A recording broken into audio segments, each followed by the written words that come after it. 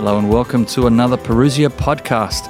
We have our very second one now, and last time you heard myself, Shabo Reish, and the story of how Perusia began.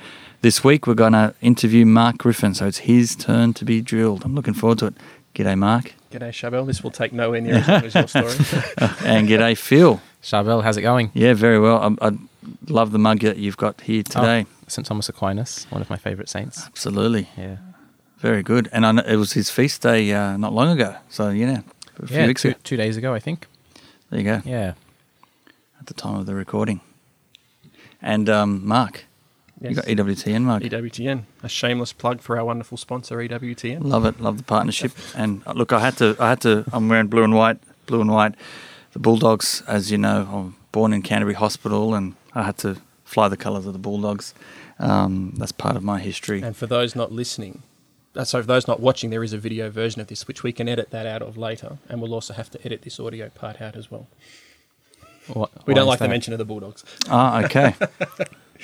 But blue and white, I'd like to think blue and white is quite symbolic of Our Lady. I was going to say, you're going to say Mariam, weren't you? Yes, absolutely. And hence, there's no coincidence, but Perusia has blue and white as well in it and a bit of black. But no, we're not going to go there. Hang on, so is this part of it or not? This is definitely part of it. But let's dive in. We're live. Mark Griffin. Yes. It's your turn. We should get to know who are you, the man behind the operations manager at Perusia. You've been here since 2015. 2015, yeah. So, wow, 5 years now. And you are a father of 7. Seventh is on the way, absolutely, yes. yeah. And due in May 2020. Wow, let's pray for that. That's exciting. Absolutely. Let's get to know more about you. So let's go a little bit... Right back to the beginning. I was born at a very early age. How far back are we going? Yeah, just a quick snapshot, your upbringing and all that. So you're okay, so I was Catholic. Born Catholic, born and bred, born in Sydney, not too far from where we're recording this actually, in Borkham Hills in Sydney. Went to a local Catholic school, that's the diocesan Catholic school in our parish, for a couple of years. Mum and Dad felt that they wanted to focus more on our formation in the faith, so we were taken out of that. We were put into the Pyred school system, into Redfield College, which is strangely where we're recording this. Yes, this is the Perusia head office at Redfield College, and we'll come to that, how that all came about later. But yeah, so from 7 years old, I was attending here at Redfield and right through the system. Finished school after one term of year 11. Decided that school wasn't for me anymore, and I didn't need the HSC to do what I needed to do. That being said, I had no idea what I wanted to do. But I left school, started working for the Commonwealth Bank, just down the road from here. Spent 7 years in the Commonwealth Bank and worked in 3 different branches, and my final role there was the assistant manager of a branch up at Lake Macquarie in Newcastle. And from there, I got really sick of the sales environment, the need to reach numbers on a page rather than service the people in front of us, because I really enjoyed the customer service aspect of it. And I was beginning to dislike that because that came with the sales aspect. So I felt it was probably time to move on. Just at the time where the Catholic Development Fund, which is, I suppose you could call it the church's bank, where they hold accounts for parishes and schools and church agencies, they were looking for someone in the Sydney and the Broken Bay diocese. So I moved to the Catholic Development Fund and spent 5 years working there. How many years was it at Commonwealth Bank? 7 years at Commonwealth Bank. 7 now. Okay. And I then had a banking background, so I was the lead teller at a branch when I was 16 years old. So I had experience in the bank, and when I got really sick of that sales environment, a similar position, but for the church opened up. And to me, as someone who's brought up Catholic and someone who was brought up to work within the church and support the church, that was very appealing. So I applied and got that job and spent 5 years doing that. I really enjoyed that for a lot of the time. Unfortunately, the politics within the diocese at the time was really starting to nag at me. And that's where I had to decide, because I was getting really bitter working for the church. It didn't compute for me that I would be bitter in a role working for the church. Yeah, I mean, go figure. Surely not. No, I don't. But it was really starting to affect me, and there were some wonderful people in the diocese. There were some really, really good people, and people are still there today. Doing amazing work for the church, and it was nothing against any of those people in the church that I had, but I just felt there was such a business focus, which I acknowledge has to be there because there is a business wing of it, but to me that was clouding my involvement in the role I had in the church, and I really needed to get away from that. That being said, throughout those years from school and into when I first started working, I suppose I practiced my faith. I never missed Mass on Sunday except for illness, and I wasn't able to attend, but I wouldn't say I was living the faith that well. I had a fairly good, I suppose, upbringing in the faith to the point of it's still, looking back, it seems like a very basic understanding, enough to get by. And for me at the time, that was enough. And I didn't really push myself to study any further. I know when I left school, Dad told me that, all right, you can leave school, but if you leave that environment, go into the world, the only thing that they ask of me is that I continue spiritual reading, which I have to say I didn't keep up my end of the bargain at that point in time. Sorry, Dad, if you're listening. I didn't keep up that end of the bargain, but I have definitely improved since then. That was when I was 16, and I said, yeah, whatever it takes to get me out of this school, because I really wasn't thriving in the school environment anymore. And I suppose the institutional style of learning, where you got 30 people in a room and 30 different learning styles and the one teacher, the teachers weren't teaching to my learning style. And I really struggled in that environment. And like I say, my faith was there, but it wasn't a strong faith. It was strong enough to keep me going back every week. And when I moved out of home, I continued going to Mass, and I knew the importance of that. But I wouldn't say I had a deep understanding of the faith. I felt that going to Mass on Sunday, I'm a good Catholic. That was basically where I was at. It's not uncommon. I mean, that's and you would be forgiven to think that if that's around you, and that's just, you're doing your commitment, Sunday Mass, and that's right. What more there is there? And back in those days, I say back in those days, it makes me feel old. And but back at the time, I didn't read the scriptures. I just we would pull out a Bible at an important feast and read the Gospel of Luke on Christmas Eve about the nativity narrative or something like that. But we wouldn't, in family or even in school at the time, there wasn't a focus on the scripture. There wasn't a focus on growing in the faith. A religion lesson, you learned a bit of the catechism, and you even learnt about how religion interacts with other religions, but we didn't go deep into the Catholic faith and what the Catholic faith was and how we were to live that Catholic faith out in our lives. So one thing looking back, that is actually a regret I have, that I found this now and I'm playing catch up. I wished I'd have known a little bit earlier in my life that how important that education in the faith is, in addition to the education in everything else.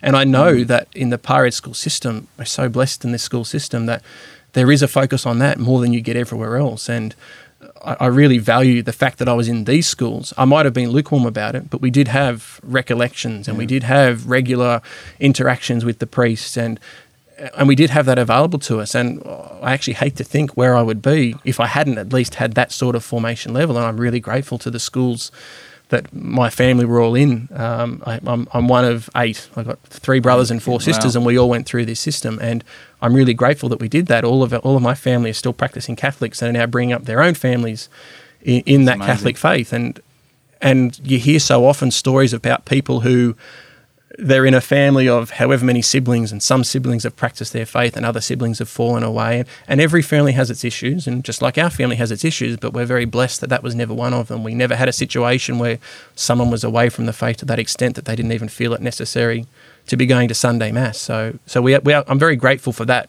in the upbringing, but I just wish there was more of a focus on growing in the faith, not just learning the ABCs, but actually going deeper into it. Yeah. How did tell us, so the moment you then took your faith a bit more serious, did you meet your wife before that transition or after? I think you could say I did. Okay. I met my wife actually through my older sister. They met at a retreat down at Varraville, here just south of Sydney, and they decided that they needed to be living in the same place. My sister was doing a job. My wife was a registered nurse at the time, straight out of uni, and they decided that she might have even still been finishing uni and on prac in the hospital, but they decided they needed to be living in the same sort of area. So they moved into a flat together, and that's how I met my wife, Anne. I remember the day that I met her. I was sitting on the ground, completely bald head, had it completely shaved off, completely indifferent to the fact that she was even in the room. My sister came introducing her to the family, and I sort of just grunted in that direction, "Hi, how you going?" And then went straight back to the PlayStation.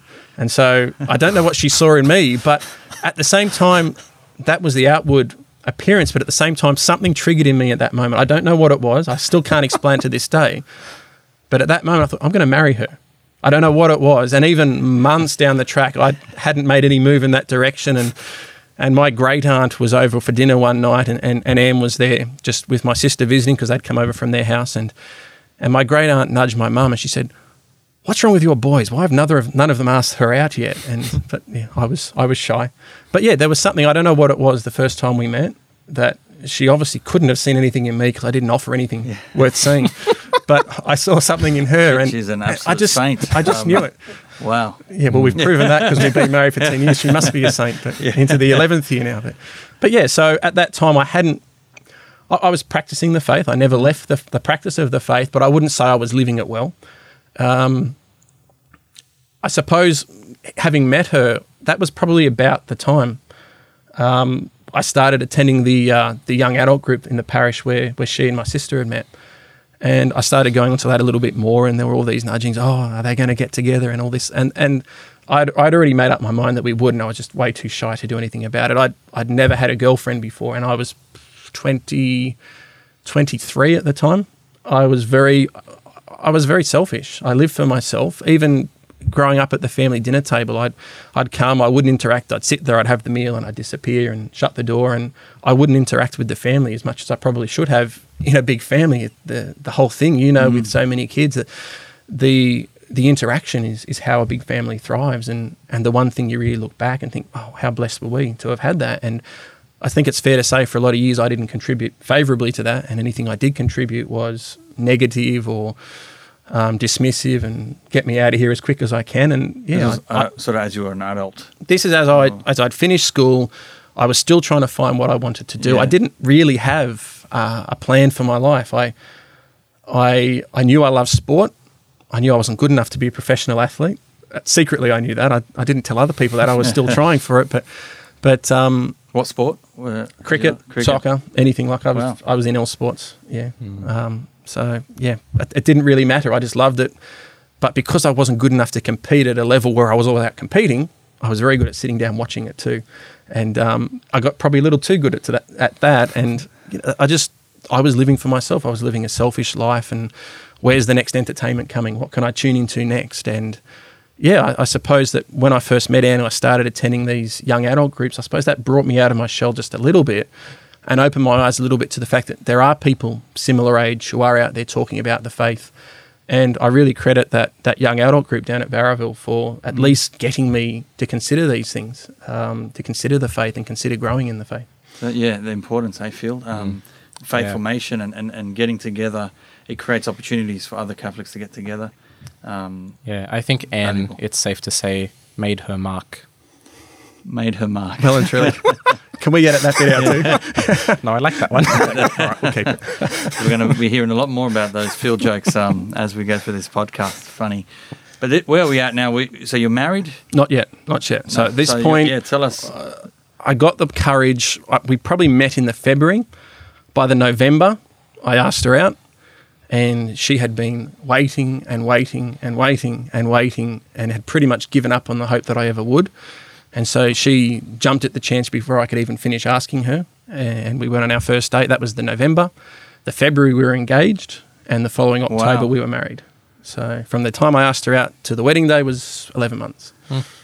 So, but like I said, I had known since the February before that, that's the person. While you were glued to the screen. Yeah, absolutely. There was something, I don't know what it was. It was bizarre. I still to this day can't work it out. Wow. But she was the one, and I knew it, and I just had to drum up the courage to actually ask her because she was waiting on it, because she obviously had the same feeling at some point between then and when I asked her. I'm interested to think if she brought that up when you first met. Did she bring that incident up? Not the PlayStation one, no. No, okay. No. What does she when think? I've brought it up, she'll acknowledge, oh, yeah. Yeah. Oh, man, I'd be interested to see what her view of this whole story is. Like, has she... Future episode, maybe. Yeah. We've got to get Anne on here. Oh, that would be cool. But, okay, well... So at that point, we're married. Anne's still a registered nurse at this point, and I was working for the Catholic Development Fund at the time. And within 3 months, 4 months, 3 or 4 months, we were expecting. This is early 2010 now. and number one's on the way. So we're at the process where we're having to, all right, we're renting now. Do we want to buy a house? Now's the time. Let's get ourselves set up, because obviously this all happens very quickly, and you think, oh, we're not quite ready, but you're ready when you need to be. But so we bought a house down south of Sydney, down in Campbelltown, and 3 days before our first anniversary, our first son Luke was born. And Luke is actually named after my brother, who passed away when he was a few hours old back in 1991. So Luke carries his name on. So he was born in 2010, in October 2010. And a few weeks after he was born, we realised that he had a condition called sagittal craniosynostosis. Repeat after me. No, I've never heard of that. And that basically the sagittal suture, the soft spot in the top of the baby's head, his had already fused over. When they're born, there's still that soft spot, but his head had already fused, and they were worried that as his head continued to grow, because there wasn't the movement allowed for that growth to happen, that he would eventually have his organs, his brain underneath his skull, start getting crushed under the pressure, because his head couldn't grow. So the decision was made that he had to have surgery, and that was just before. He was about 3 months old when we first discovered it, and in that time, for the next few months, we were working out the best option, and the solution was that they would basically cut his head open and put springs to slowly force his head apart over time. And then later we would have to have a surgery to remove those. Wow. And not long, a few weeks before we had to officially lock that in, we came up with another solution. It was still pretty drastic, but it didn't have the necessity of a follow-up surgery, and he didn't have these springs forcing his head open over time. And they came up with a solution where they would cut open his skull and just remove the skull on top, and then stitch him up with no bone in his head. No bone on top of his head. So I remember the day we first saw him in the recovery after he came out of surgery. He had this big white bandage on his head. It just said in black marker across the top, no bone, just to let the nurses and those caring for him know that they had to be really careful with that. And over time, the idea was that his head would now be able to grow naturally, but also it would eventually grow together again, to the point where it was completely formed. I think even to this day, he might have a tiny little soft spot at the top of his head. And he's got the big battle scar to brag about too. So, but his hair's well and truly growing over it now. But that was really challenging as first-time parents, and he was 6 months old when he had the surgery. He actually had the surgery on Tuesday of Holy Week. And by Holy Thursday, he was out, and his head had swollen so big, it was nearly as big as ours. There was that much swelling, and his eyes were completely closed. You couldn't see his eyes. And Good Friday, we didn't get to the Good Friday service. We went and did a rosary out in the garden there at the hospital. And then by Easter Sunday, he was just starting to improve, and you could see his eyes ever so slightly. And by Easter Monday, he was home and bouncing around. So it's incredible, the recovery of a child that age. But yeah, that was really confronting as first-time parents. And we're still at that point, first-time parents. He's 6 months old. We're still only married a year and a half at that point, and we're still learning our own relationship and how we work together. So that was it was a good challenge to have first up, and something that tests our relationship and tests our communication and our ability to work together on a common cause. And yeah, it was a blessing. Any challenge in life I see as a blessing, no matter how challenging, because God can make good come of anything if we're willing to participate with his plan. And that was a real big challenge. But we got through that, and then 18 months after Luke came along, Joshua came along. And then about 18 months after Joshua, Daniel came along, and then Emily, then Madeline. And then we actually had a miscarriage, which was really challenging. So the older kids were old enough to know what was going on at that point. And it was really hard to tell them that, no, this baby's not coming home with us, and that Jesus wanted him back home again. Sorry. Yeah. No. Yeah. But yeah, it was a real challenge for the family. And I think it hit me harder than it even hit Anne, at least outwardly showing. I don't know if Anne would share that sentiment if she was telling about how she felt inside, but it was a real challenge. And yeah, I suppose at that point you question, have we got all the children we're going to have? Are we able to go through that again if something goes wrong again? And so when we felt pregnant again, as much of a blessing as it was, there's now that concern, is something going to happen again? I don't think I could stand something happening again. But, you know, in faith, you keep walking and you see what God's plan is. But thanks be to God, Angelica arrived safely, and she's named after Mother Angelica at EWTN. Wow. And she's, another blessing in our lives. They just make you smile. But and then since then, we're now expecting another one. We found out the other day. They tell us it's a girl. Congratulations. Sometimes these ultrasounds aren't particularly conclusive, but they tell us we've got another girl on the way. So it'll be 3 boys and then 4 girls. Wow. So, in a few months' time. So looking forward to that.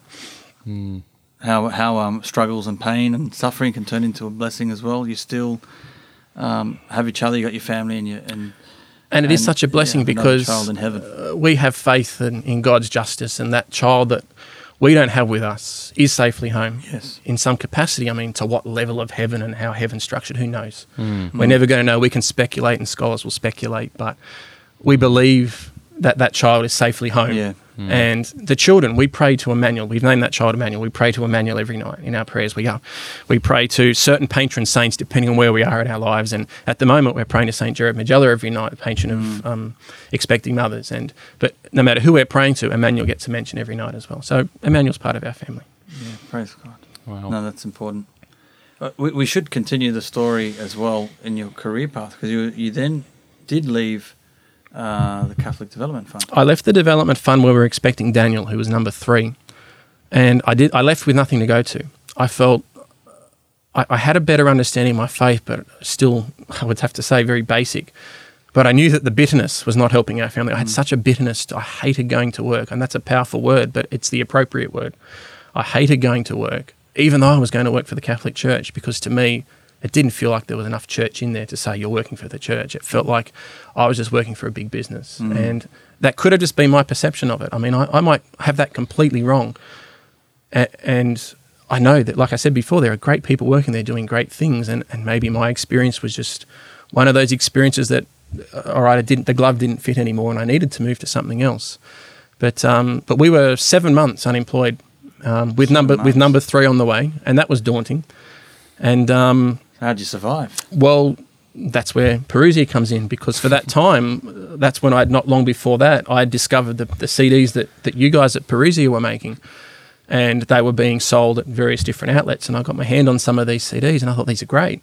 Scott Hahn, Steve Ray, all of these speakers, and so, we'd regularly get the next one and then on the back, in the audio intro, it says if you'd like to become a Lighthouse representative, then get in touch with them in Sycamore in Illinois. So I did that. And we started chatting about what I could do. And then they pointed me to this guy, Charbel, in Australia. I thought, I know a Charbel in Australia. I wonder if it's him. And it wasn't. So there's more than one Charbel. And I've learnt there's a lot more than one Charbel in Australia. Mate, go to Punch Bowl. Go near where the Bulldogs are. That's right. But yeah, so that's where they got me in touch with you, and then I started getting supply from you to start supplying the parish, and we'd set up afternoon teas at home where we'd have the CDs all laid out, and we'd invite people around to come and stock up, and that was definitely not covering costs, and we were eating into our savings, but it was something that we could actively do that was contributing a little bit, and that's when I really started finding how lacking my faith was in understanding of it, was when I started listening to these people talking about it. And and throughout that time period, I then, after that 7-month period, I got a job working in retail in Church Stores, which is a church retail store in the city where they sell priest vestments and church furnishings and church supplies, your candles, your wafers. And I loved it. I really, really loved it. I didn't know how I would go in that retail setting, but there was once again, I've been blessed where I work. There have been really fantastic people, and there still are. The people I was working with, a lot of them are still there, and they do a fantastic job. Church Stores services all Christian denominations. So I got to know a little bit about some of the Protestant denominations as well, and how they operate. And so I really enjoyed my time there. And while I was there, I just continued selling the CDs where I could. And as we mentioned in your previous podcast, in your story, we met up at the Proclaim conference in end of 2014 or 2015. I can't even remember when it was, but we met up there, and I flagged the idea, hey, if you've ever got any work, I'd love to do it, just because I was really enjoying what I was learning from these CDs. And that's the only format I was looking at the time, and it serviced what I was looking for, but I was really enjoying it. I really felt like I was starting to grow in it, and stories were inspirational of other people, and I really developed a connection with the power of somebody's story, that it doesn't matter who they are, everybody's got a story, and that story can touch somebody else's life in such a powerful way at some point. And so I really enjoyed listening most of all to the conversion testimonies, but then it branched out into the apologetical and then into the formational, the spiritual. And after our meeting at Proclaim a few months later, you said you've got work and would I be happy to come along? And just coincidentally, the office at this time for Perusia is now located in the school that I used to go to, which there was no connection to that before, but all of a sudden you've got an office set up in the school I used to go to. So I come in here on day one, and I was part-time at the time, and we started with the Deacon Harold Tour in 2015 in August. Was the first thing I did. He came about a week after I started. So baptism by fire, well and truly. Yes, thrown right in. But yeah, so I started here, and I'm seeing all these teachers that were all teaching here when I was here. They look a little bit older, a little bit greyer. Maybe I did that to them, who knows, But yeah, so like you said in your own testimony, working at the school you used to attend, and you're calling them sir and Mr. this and Mr. that, and so I still haven't gotten out of that habit. Like some of them, I still, but yeah, so you get used to it over time, I suppose. But I'm still taking some time. But then here we were at Redfield, and I was working part-time with Perusia and part-time at Church Stores, while I was actually training up my soon-to-be sister-in-law to take my job at Church Stores. And then as of October of that year, I went full-time in at Perusia, and been full-time since October 2015. Yeah, what a journey. It's been amazing, having you. And we're going up to 5 years full-time. Full-time 5 years this year, that's right. Which has been I don't think we even had any. I was the first full-timer, because you weren't even full-time at that point, because you were still teaching. That's right.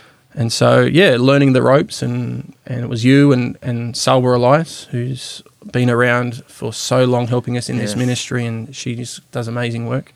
And Simon Carrington was in and out at the time as well, still doing little bits here and there, and at the same time possibly discerning branching out on his own. Hasn't he done great? We've got to get him on the podcast. Absolutely, because he's flourishing in his apostolate at the moment. They're going from strength to strength, and hopefully reaching more and more people each year like we plan to be doing. But so it was a small team at the time, and I started learning the production side of things, the CDs and the DVDs back in the time, and working on the events and the crazy schedule that we set for events. And it was challenging, because I live nowhere near here. I live an hour and a half away from here, so it was 3 hours travelling every day just to get to work and home again. So we've now got an office further in Western Sydney, which makes that a little bit easier. So I do a couple of days a week there, but there was a strain, even though I was enjoying the work for the first time in a long time, other than that little short stint at the Church Stores. I was really enjoying the work that we were doing. And it was still challenging, because there are kids now. I've got wife and kids, and there's the family considerations that you've got to make as well. But we found a way since then for the last 5 years to make it work. Fantastic. Well, we should just a quick insight, and maybe some highlights. Bit of family life. It must be very busy. How old's the oldest child? The oldest, now? Lucas, is 9, turning 10 in October this year. Wow. Mm-hmm. Give our listeners, viewers, a bit of insight about what home life is like with that many kids, so young. When our fifth was born, it was five and under. Yeah, wow. So it was chaotic, and we're homeschooling as well. Anne was homeschooled, and we've decided that as long as we're able to be the teachers, we want to be the primary educators of our kids, and so we're going to do that as long as we possibly can. And because I'm out working full time, Anne takes the brunt of that. Amazing. So it's a challenge, and having to work out the curriculums, and having to make sure that the 8-year-old child is able to do their work while the 3-year-old is running around and hopefully not distracting them. And it's hard, and I don't know. It's a double. It's almost like a double cross. The first one is. When you have so many kids, it's quite difficult, and you're carrying your cross. It's joyful, of course, but then when you're homeschooling as well, there's this added responsibility that you're always on. It is definitely a cross. I'll give you that. It's a cross, but it is definitely a joyful cross. And I think I read the other day, I can't even remember whose quote it was, but there you go, I haven't done my research. No, I can't remember whose quote it was, but the quote was something to the effect of, when Jesus offers you the cross to follow him and carry that cross with him, if you say, not that cross, I'll choose my own cross, you'll find that not only is it a bigger cross, but it's heavier because he's not carrying it with you. Oh. And that's to me, that's really profound. And there are always going to be crosses in life. And I've actually gotten into the habit, and I know you raised your eyebrow once when you heard me do it, of praying for the next challenge to come my way. Because I feel we're going to grow from the challenges. And so long as we're up to the challenge, and with God's help we will grow from those challenges. And if we get that's a time where we think, oh, finally we're on top of it and everything's good, and we get complacent, that's when the next challenge will knock us over. So I look forward to the next challenge. I don't it's not one of these weird things how I'm not satisfied until there's a challenge in my life, but I don't fear the challenges like I used to. And I'm trying more and more to embrace the challenge and to think of it from that perspective. And that I read the other day, that if we take the cross that Christ has offered us to carry, then he's carrying it with us. But if we ignore it, then we're carrying it by ourselves, and chances are it's heavier because we picked one too big for us, whereas he knows what we're capable of. So that really brought that home to me just the other day. So, but family life, it's challenging, it's noisy, it's chaotic. I wouldn't have it any other way. Maybe a little less noisy sometimes, but it is fewer nappies. It is Thankfully, our kids are all toilet trained very early, so even our 1-year-old's pretty good. Yeah, so I'm still blown away about how early you train your kids. Yeah, so straight away, as early as you can, you get the idea that as early as 6 months. Yeah, if you can. Obviously, they very much need help at that point because they're hardly holding their neck up at that time, and they're just sort of starting to get that strength. But as early as you can, and the earlier you teach them, the earlier they learn it. So Kids are sponges. They take everything in, and that's another thing that I've learned is not only do they take in the good things, they take in all the bad things. So if you ever think you're a wonderful person, you've got it all made, just look at your kids' bad behaviour one day and you think, where did they learn that? They've probably got that from me in some way, shape or form. And they just parrot everything you say, and they're a mirror for you. They keep you honest, well and truly. Absolutely. But family life's great. At the same time, it's challenging. We love it. We wouldn't have it any other way. We're looking forward to the next child's arrival. I need to buy a new car because the current van's not big enough. And so it comes with its challenges, but it's fantastic. Big families. The best gift you can give your kids is brothers and sisters. So you know, we know that as we sort of we're being in a pro-life environment, knowing other fellow Catholics and big families. But what's it like when you aren't? You go out into a secular environment, you may be going shopping or anywhere out in the public, and a lot of people who think, even two, you cap it at two, that your hands are full then. You get the boy, the girl, you're done. But even then, now it's one. Sometimes it's even none. People are now saying, we don't need children. But what's it like out in the public for you guys? You get your derogatory comments and little comebacks that you have that are... You get derogatory comments and yeah, people will look down at you, but it doesn't matter what you're doing, whether it's kids or anything you're doing. If you're living the Catholic faith, you can't expect to be loved by everybody because there are so many people that are out to get you in this day and age. But yeah, you get your comments, you just ignore them as much as possible. And where you can see that the person's receptive, you engage them as much as you can. So I've actually told someone who said, "Oh, you had enough? You're going to stop anytime soon?" I said, "Well, why would I? The best thing I can give my kids is brothers and sisters, because they're going to grow up and they're going to be they're so close in age. They're going to fight like cats and dogs, but they're going to be so close at the same time because after the fight, they're best friends again." Yeah. And I don't see the need to say, right, that's one for 5 years. Let's reinvestigate this in 5 years. I don't see that. I don't see that as putting faith in God's plan for us. And if we're not capable of bringing another child into the world, then God won't send us one. And that's not an irresponsible... People will call me irresponsible for saying that, you're putting the Lord to the test. You're really testing him, make sure he holds up his end of the bargain. But I see that not as a test. It's faith. If we're not to have another child, then he's in control of that. There's never been... we're a good Catholic family raised up. We're taught against contraception. We've never, ever had a consideration of any form of use of contraception. And even when you're in the hospital and after the baby's born and they're checking up on you and they give you all the sheets, now try this contraception and that contraception, as if it's normal. As if it's normal. You think, how did people get to that point? How did people become such a slave to the system that they're letting the system tell you that that's normal? And that's really, really frustrating. And so I suppose you can get a sense of the tone of the person speaking down to you, whether they're going to be receptive to a reply or if you just smile and laugh it off and keep walking. And so wherever possible, engage them, call them out on it, because it's amazing how many times someone will take a step back and they'll realise that they're just parroting what someone else is saying. They don't really believe it and they've got nothing to base it on. And then it might make them think, well, maybe I do need to rethink that for myself. But if you don't challenge them on it, if you don't call them out on it in charity, not to speak back down to them, but in charity to call them out on it, who knows what an impact that can make in their life. And even that, it makes me think of that story of Mother Teresa. And there was, I can't even remember who it was, but he opened the door and knocked this old nun down. And it was Mother Teresa there on the floor. And he's like, "Oh, Mother, I'm so sorry. I didn't see you there." And she's got up and she basically said, "Don't worry. Jesus obviously wanted us to meet today." And that was her response. Like, she saw every interaction as an encounter with someone, not just as an interaction.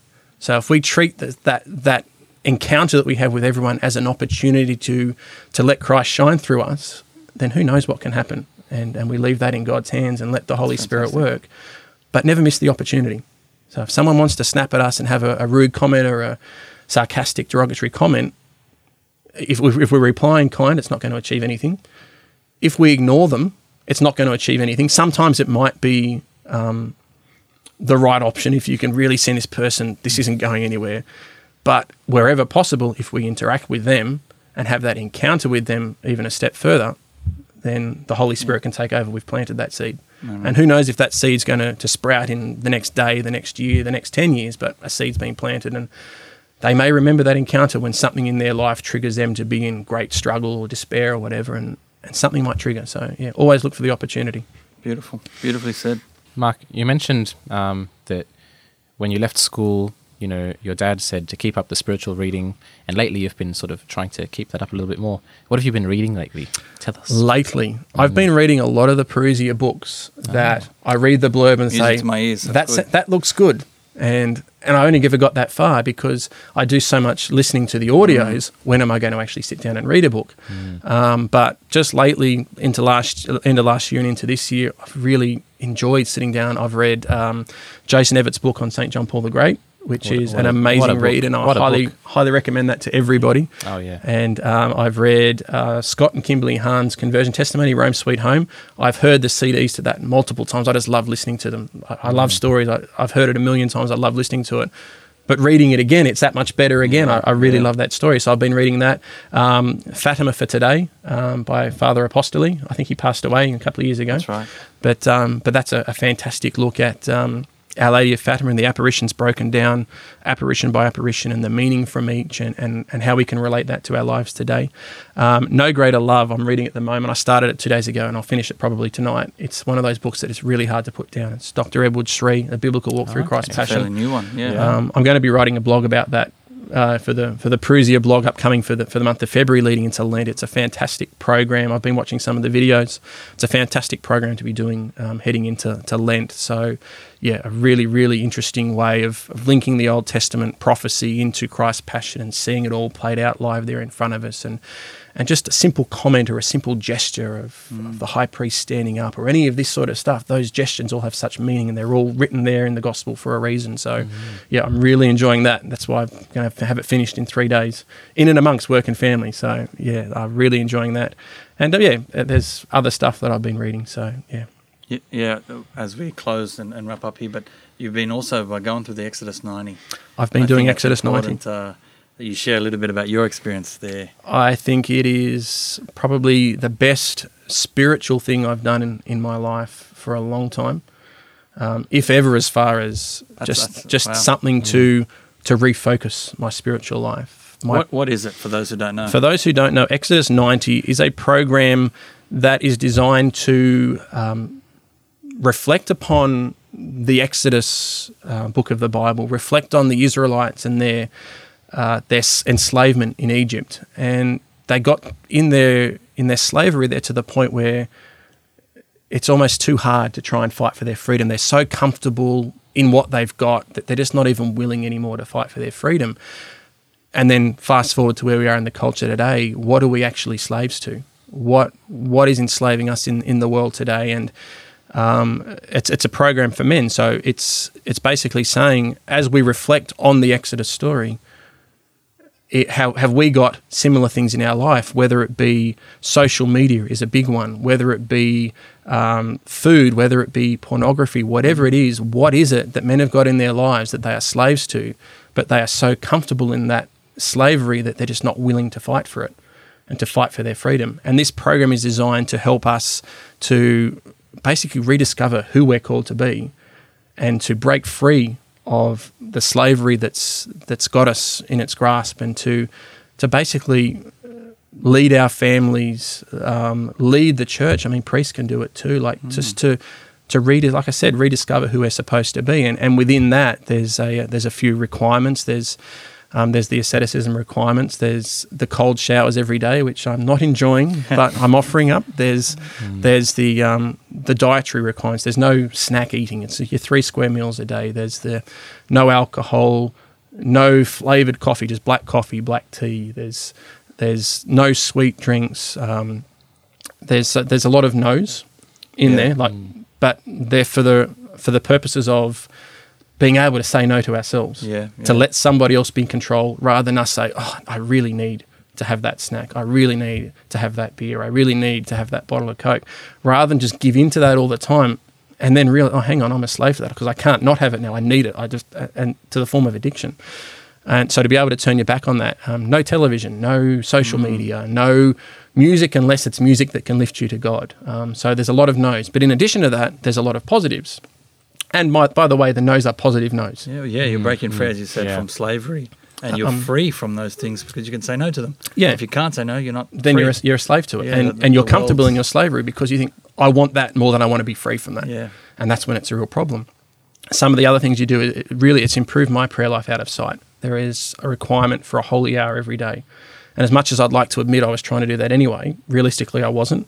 But now I see the need for it because I'm actually dying for it by the next day. So what is a holy hour and how do you do it, just for those? So a holy hour is time separate to the world, shut the world off around you, time with our Lord, preferably in adoration of the Blessed Sacrament if possible, but if not, even in a church. If Christ isn't exposed on the altar, even in the tabernacle, he's still there. But even if you can't get that, pick a spot where you're detached from the world. You can basically spend that hour with God, and whether that hour is in prayer, whether that hour is in spiritual reading, whether that hour is in silence. And it's recommended that all 3 of those fit into that hour somewhere because all 3 of them are essential. It's just spending time with our Lord where you're not distracted by anything else in the world. And to me, that has just been such an eye-opening experience of I'm now forming a relationship with someone I thought I knew, but I never did. Or at least I knew of, but didn't know personally. And so now that we've got this structure, I've said no to my structure. I've said no to the way I comfortably do it and claim that I'm doing a good thing, and I'm letting somebody else take control. I'm letting this particular program guide me, and I'm seeing, hey, maybe I wasn't doing it the best way I could have been doing it. And so there's that. There's daily scripture readings which are shared with everybody in the group. There's also it doesn't work by yourself. You can't do this program by yourself. You have to do it in a fraternity. And so whatever the size of the group, whether it be 3 or 30 people, you have a group discussion every week. Everyone touches base. Everyone reports back how they've gone through the week. Make it a bit easier. And then in addition to that, one person in that group is assigned to you as what they call your anchor. And you actually touch base with that person, whether it be message, call, every day. And so you're keeping each other honest. You're keeping each other on track. If someone has a bad day, you pick them up and you carry them for a bit. And if you have a bad day, you have to expect that someone else is going to help you with that as well. It's such a powerful program, and I look at it and I think, I'd like to do that. That sounds good.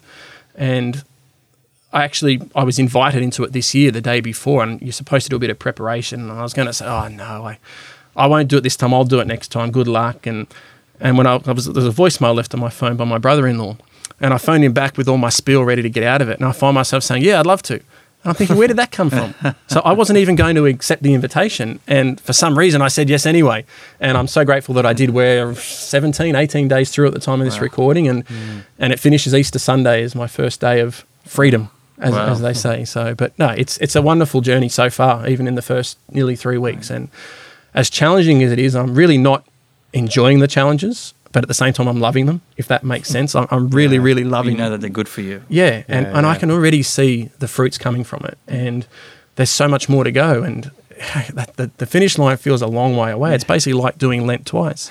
And another one of them is every Ash Wednesday, Good Friday is a fasting and abstinence day. Wednesday and Friday. Like Ash Wednesday and Good Friday would be, we've got that every Wednesday and every Friday through this program. Through the 90 days. And so they're just challenging you beyond what you would normally comfortably allow yourself to be challenged, because it's not about allowing yourself insofar as just, all right, I'm not even going to have a say in this, just tell me what to do. Yeah. It's another step again. And I'm finding it fantastic. So I highly recommend it. Next time the program is run, just look up Exodus 90, just Google it and find the details and register yourself or your group, because, I think it's... I was blessed to do it last year. You're doing it this year. I think it's your turn next year, Phil.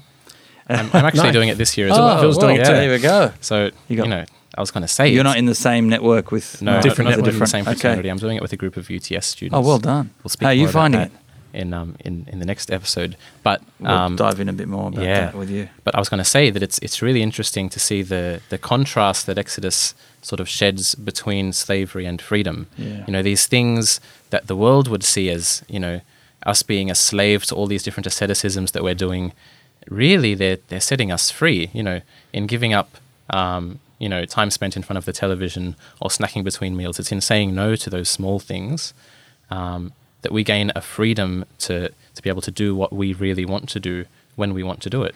Those things which we know in our mind are good, but we might be slaves to other things, so we don't actually do them. A perfect example of that. We were just talking about how much more reading I'm doing lately. Mm-hmm. If I wasn't doing this program, I would have probably spent a lot more time watching cricket over the summer and getting ready to watch the football and all the stuff that might be good once or twice, but I had formed a bit of a habit. But because I'm not doing that, how much more time do I have for spiritual reading, even outside what I would do in the Holy Hour? That's why I'm going to finish a pretty big book in 3 days, because I've got time that otherwise would have been wasted. I can share that time with the family. I can share that time with things that are more beneficial as well. So, yeah. Oh, this is amazing. I think, is there anything else you want to share as we wrap up? No, nothing particularly interesting about me. Because you, thank you. You opened up right there. We got a snapshot of your life, things that we didn't know, learned for the first time, and it's just so good to see the person behind Mark Griffin, the operations manager at Perusia, and the struggles you've had and you've gone through and overcome, and trusting in God along the way, and how your faith's just blossomed, and your spiritual journey still just getting deeper and deeper, and this is amazing. So thank you for sharing all that. Thank you. It's actually, I've never been interviewed like this before. It's actually more challenging than I thought. I'm normally the guy on the other end of the microphone. Now you know how I feel, so it's good. You're next, Phil, so you look out for this. Look out, that's right. Everybody can look forward to that for next week. I'll be telling you a little bit about myself. That'll be good fun. Looking forward to it. Yeah. In the meantime, if you have any other questions for us, you can contact the podcast at content@perusiamedia.com. So if you want to get in contact with the show, go through there. Any fan mail, nice compliments. Advice, tips. Yeah, advice, anything. Questions that you have that we might be able to answer on air about, how Perusia works, or... why we chose the mugs we chose. Yeah, that sort of stuff. I thought it was providential Mark had the EWTN. Angelica. Mother Angelica, that's right. Yeah. Well, thank you, Phil. Chabel. That's great. Thank you for listening. Thank you for those watching. Please spread the word. And looking forward to the next show. We'll be up with Philip Brooks. That's Philip with 2 L's and Phil with 1 L. Yep. That's right. So they say. That's an inside joke, and you got to tell us why a bit later. Just thank you. Wait until next week. Pray for us. All right. God bless.